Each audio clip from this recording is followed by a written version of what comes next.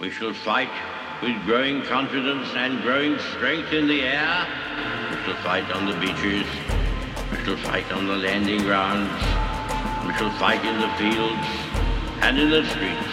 We shall never surrender until, in God's good time, the new world, with all its power and might, steps forth to the rescue and the liberation of people.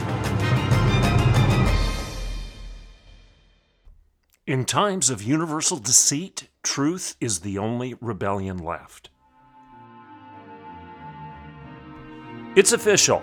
The United States is now the land of Genesis 11, the land of Nimrod, and the Tower of Babel.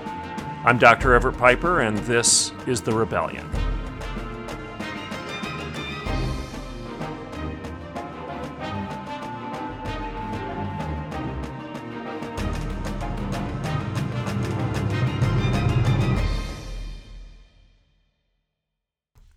Good morning and welcome to today's Rebellion.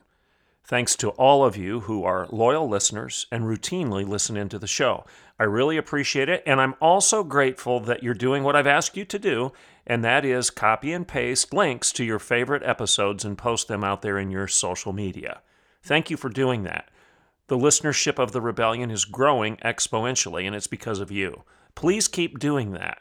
Please keep posting links out to social media, encourage other people to listen in, and also if you go to Apple Podcasts to listen to The Rebellion, please give us a 5-star rating because they use that to adjust their algorithms and it increases the visibility of shows, podcasts, and whatnot.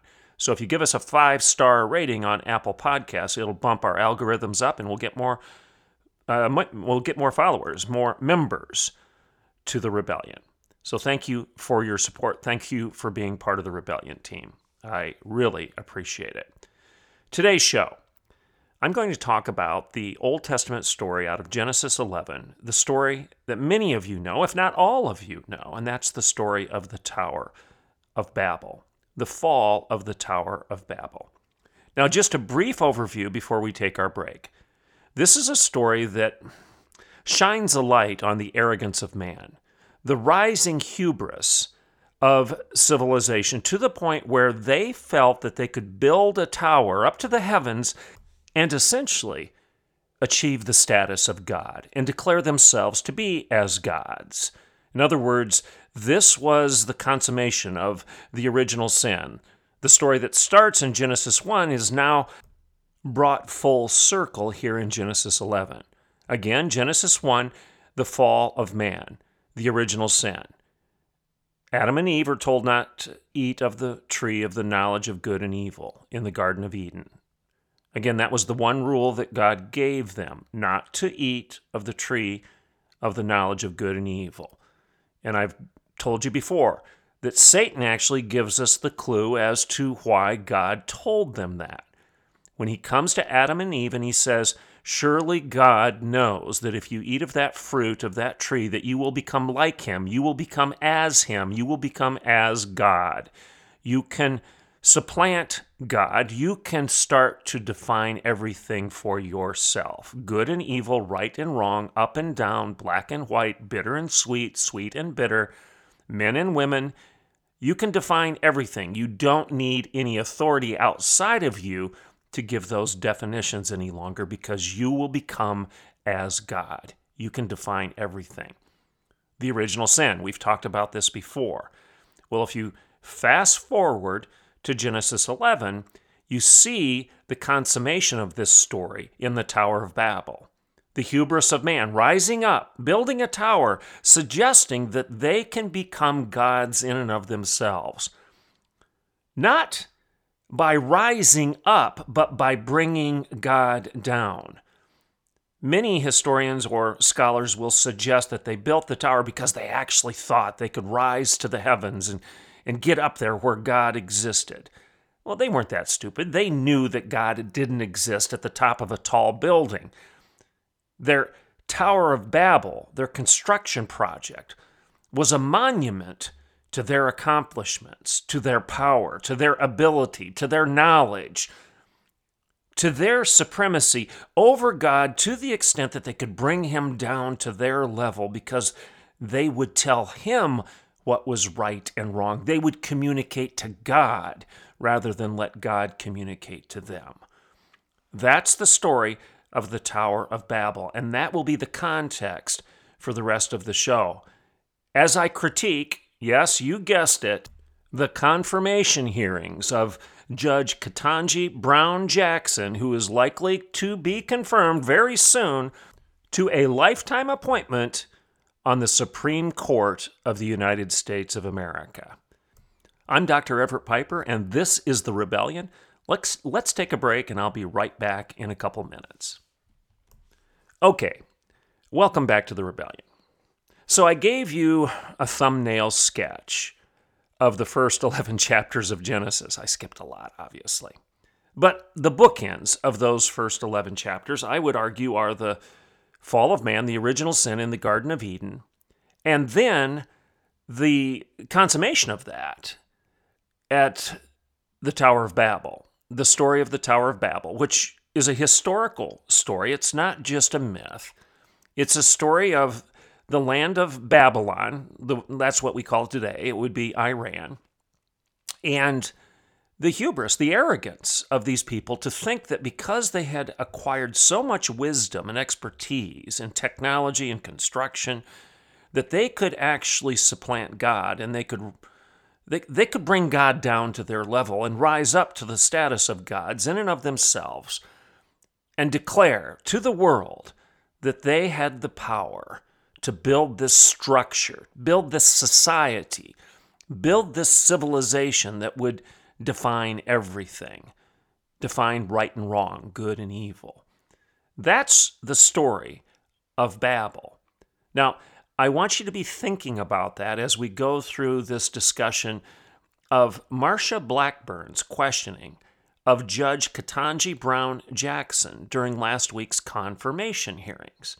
And you know the story. I already talked about it in one of my previous shows, and I'm sure you've been reading about it because of this crazy response that Judge Brown gave to Marsha Blackburn when the judge was simply asked, can you provide a definition of the word woman? Okay, so just for the sake of argument, let me refresh your memory on this exchange. Again, it took place last week between Senator Marsha Blackburn and the Supreme Court nominee, Judge Ketanji Brown Jackson. And this is what was said. I've got the transcript right in front of me, so I'm going to read it to you. Senator Blackburn said this: in the United States versus Virginia, the Supreme Court struck down the Virginia Military Institute's male-only admission policy. Writing for the majority, Justice Ginsburg stated, and I quote, "Supposed inherent differences are no longer accepted as a ground for race or national origin classifications. Physical differences between men and women, however, are enduring. The two sexes are not fungible. A community made up exclusively of one sex is different from a community composed of both." Close quote, Justice Ginsburg. And then Marsha Blackburn concluded by asking Judge Jackson this question: do you agree with Justice Ginsburg that there are physical differences between men and women that are enduring? Judge Jackson responded, and she said this: Senator, respectfully, I'm not familiar with that particular quote or case, so it's hard for me to comment. Senator Blackburn, do you interpret Justice Ginsburg's meaning of men and women as male and female? Judge Jackson, again, because I don't know the case, I don't know how I interpret it. Senator Blackburn, okay, can you provide a definition for the word woman? Judge Jackson, can I provide a definition for the word woman? No, I can't. Senator Blackburn, you can't? Judge Jackson, not in this context. I'm not a biologist. Incredible. Senator Blackburn, is the meaning of the word woman so unclear and controversial that you can't give me a definition? The fact that you can't give me a straight answer about something as fundamental as what a woman underscores the dangers of your kind of progressive ideology.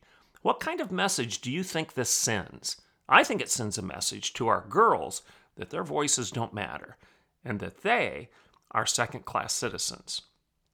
Close quote.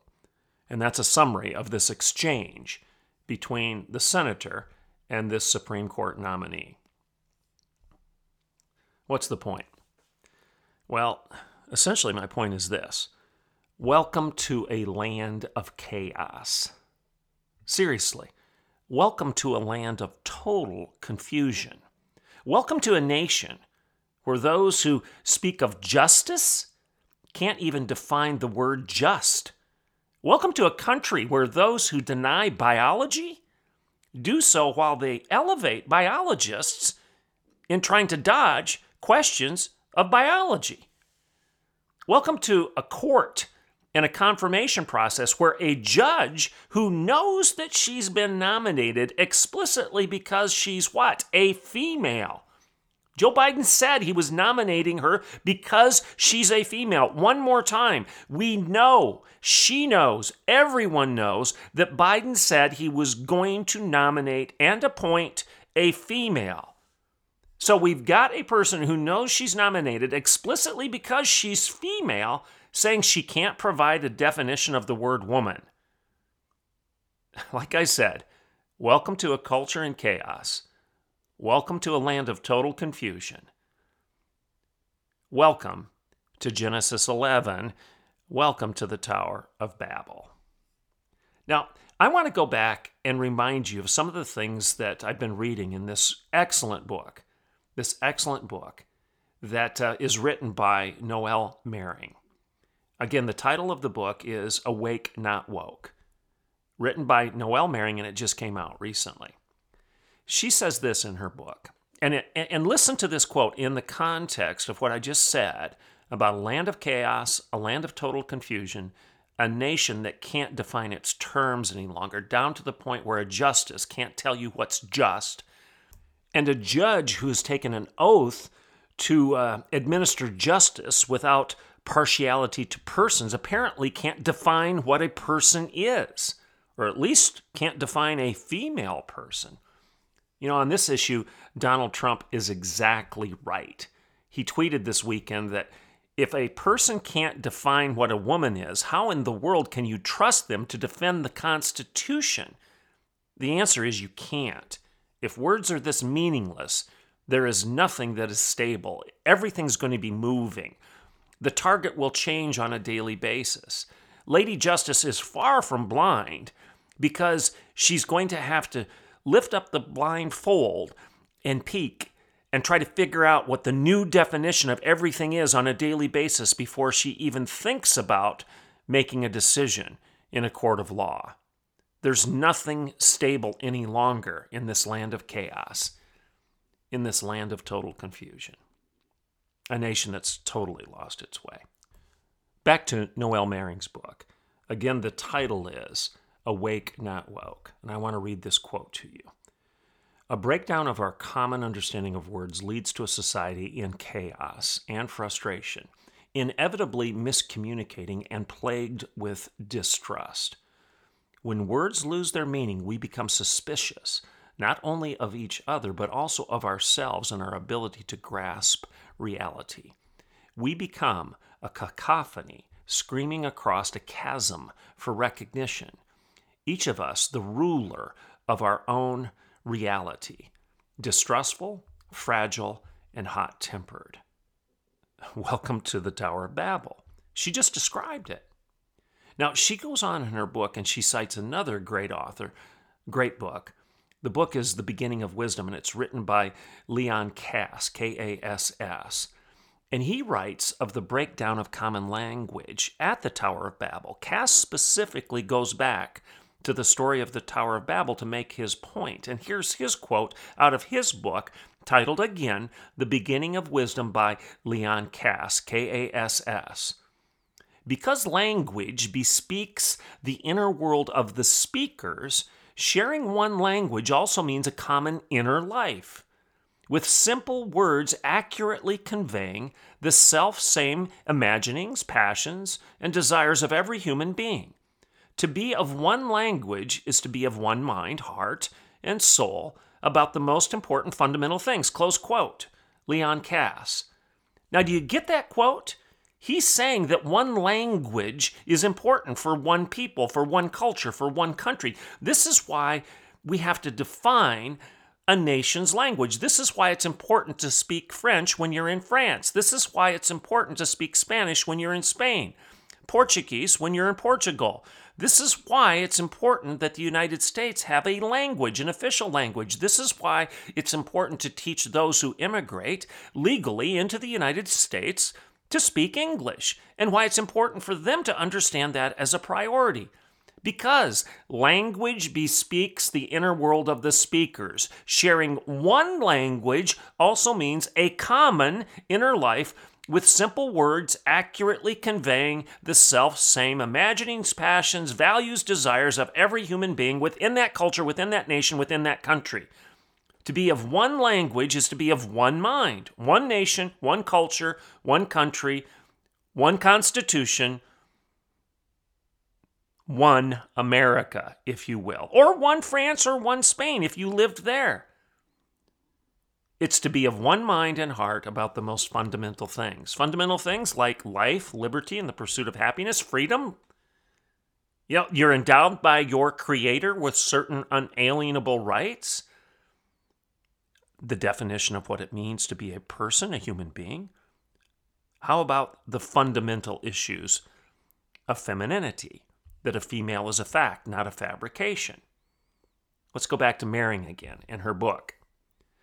When our shared language becomes compromised, we lose not only the utility of it, I'll say that again, we lose not only the utility of it, which enables us to convey basic facts about the practical realities of daily life, but also we lose any common and universal meaning toward which our daily lives might point. In other words, if you can't communicate effectively, if your words don't mean anything to each other, if they're fungible, to use Ruth Bader Ginsburg's word, if everything becomes fungible, then nothing is fundamental, and therefore nothing means anything from one day to the next. Words like marriage, words like happiness, words like male and female, and I've covered other words throughout the course of this show in previous episodes, gay and green, liberal and conservative. Fascism. The word fascism doesn't mean anything any longer because the left, every time it doesn't like something that I say or a conservative says, just accuses us of being fascists. Not realizing that that's the last word that applies to somebody who's fighting for individual liberty, rather than the collective bond of the crushing fascist. Back to Noel Mering again. When our shared language becomes compromised, we lose not only the utility of it, which enables us to convey basic facts about the practical realities of daily life, but it also means we've lost common and universal meaning toward that which our daily lives might point. It does not take much, she says. It does not take much convincing to see our society, as it currently stands, is experiencing a crisis of meaning.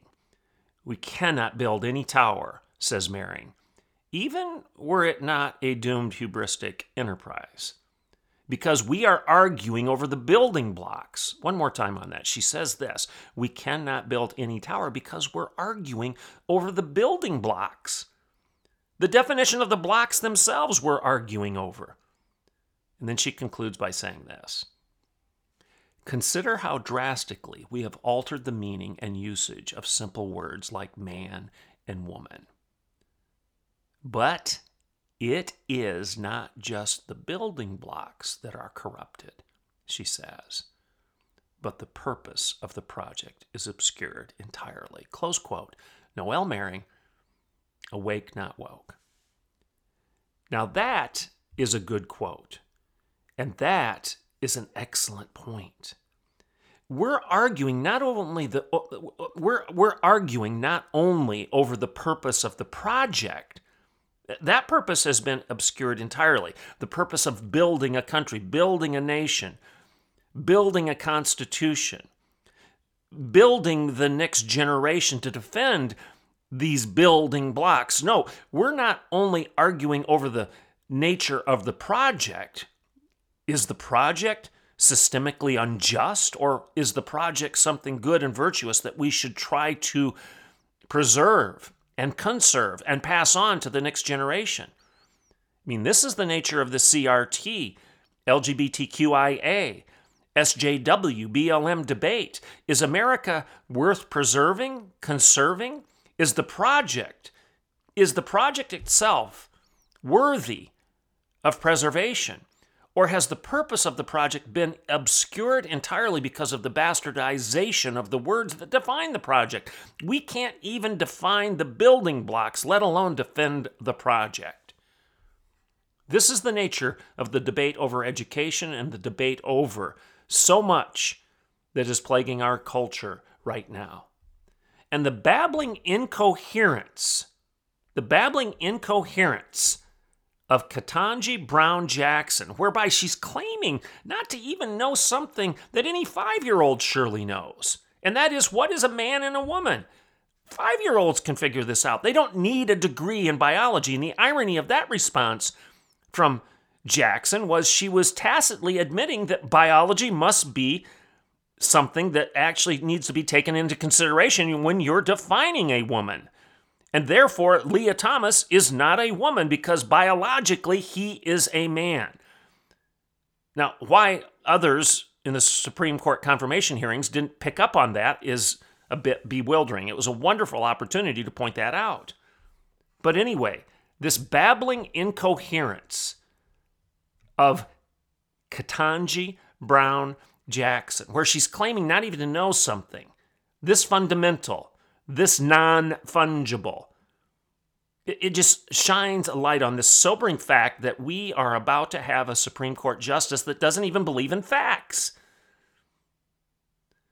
We've apparently come to the point where someone pretending to be a feminist can't define the female.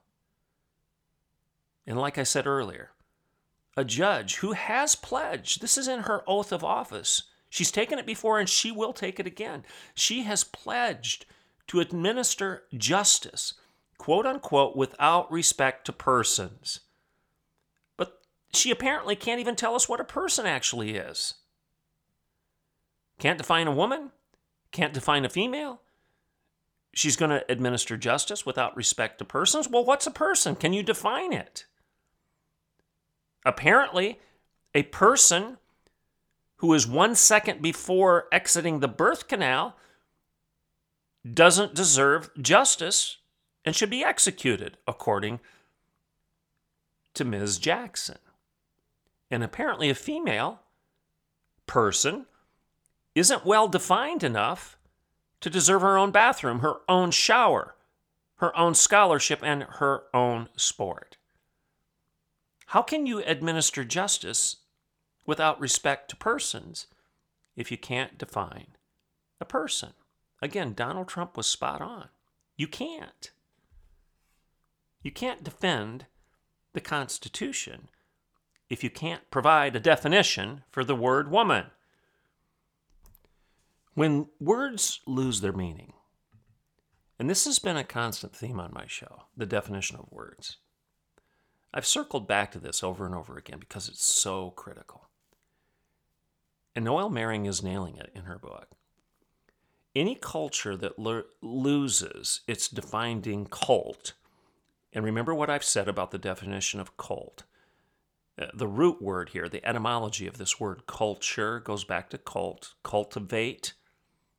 Common parallel rows in the field so that it makes sense, so that you can create something out of this ground that is meaningful and better than what was there in the first place.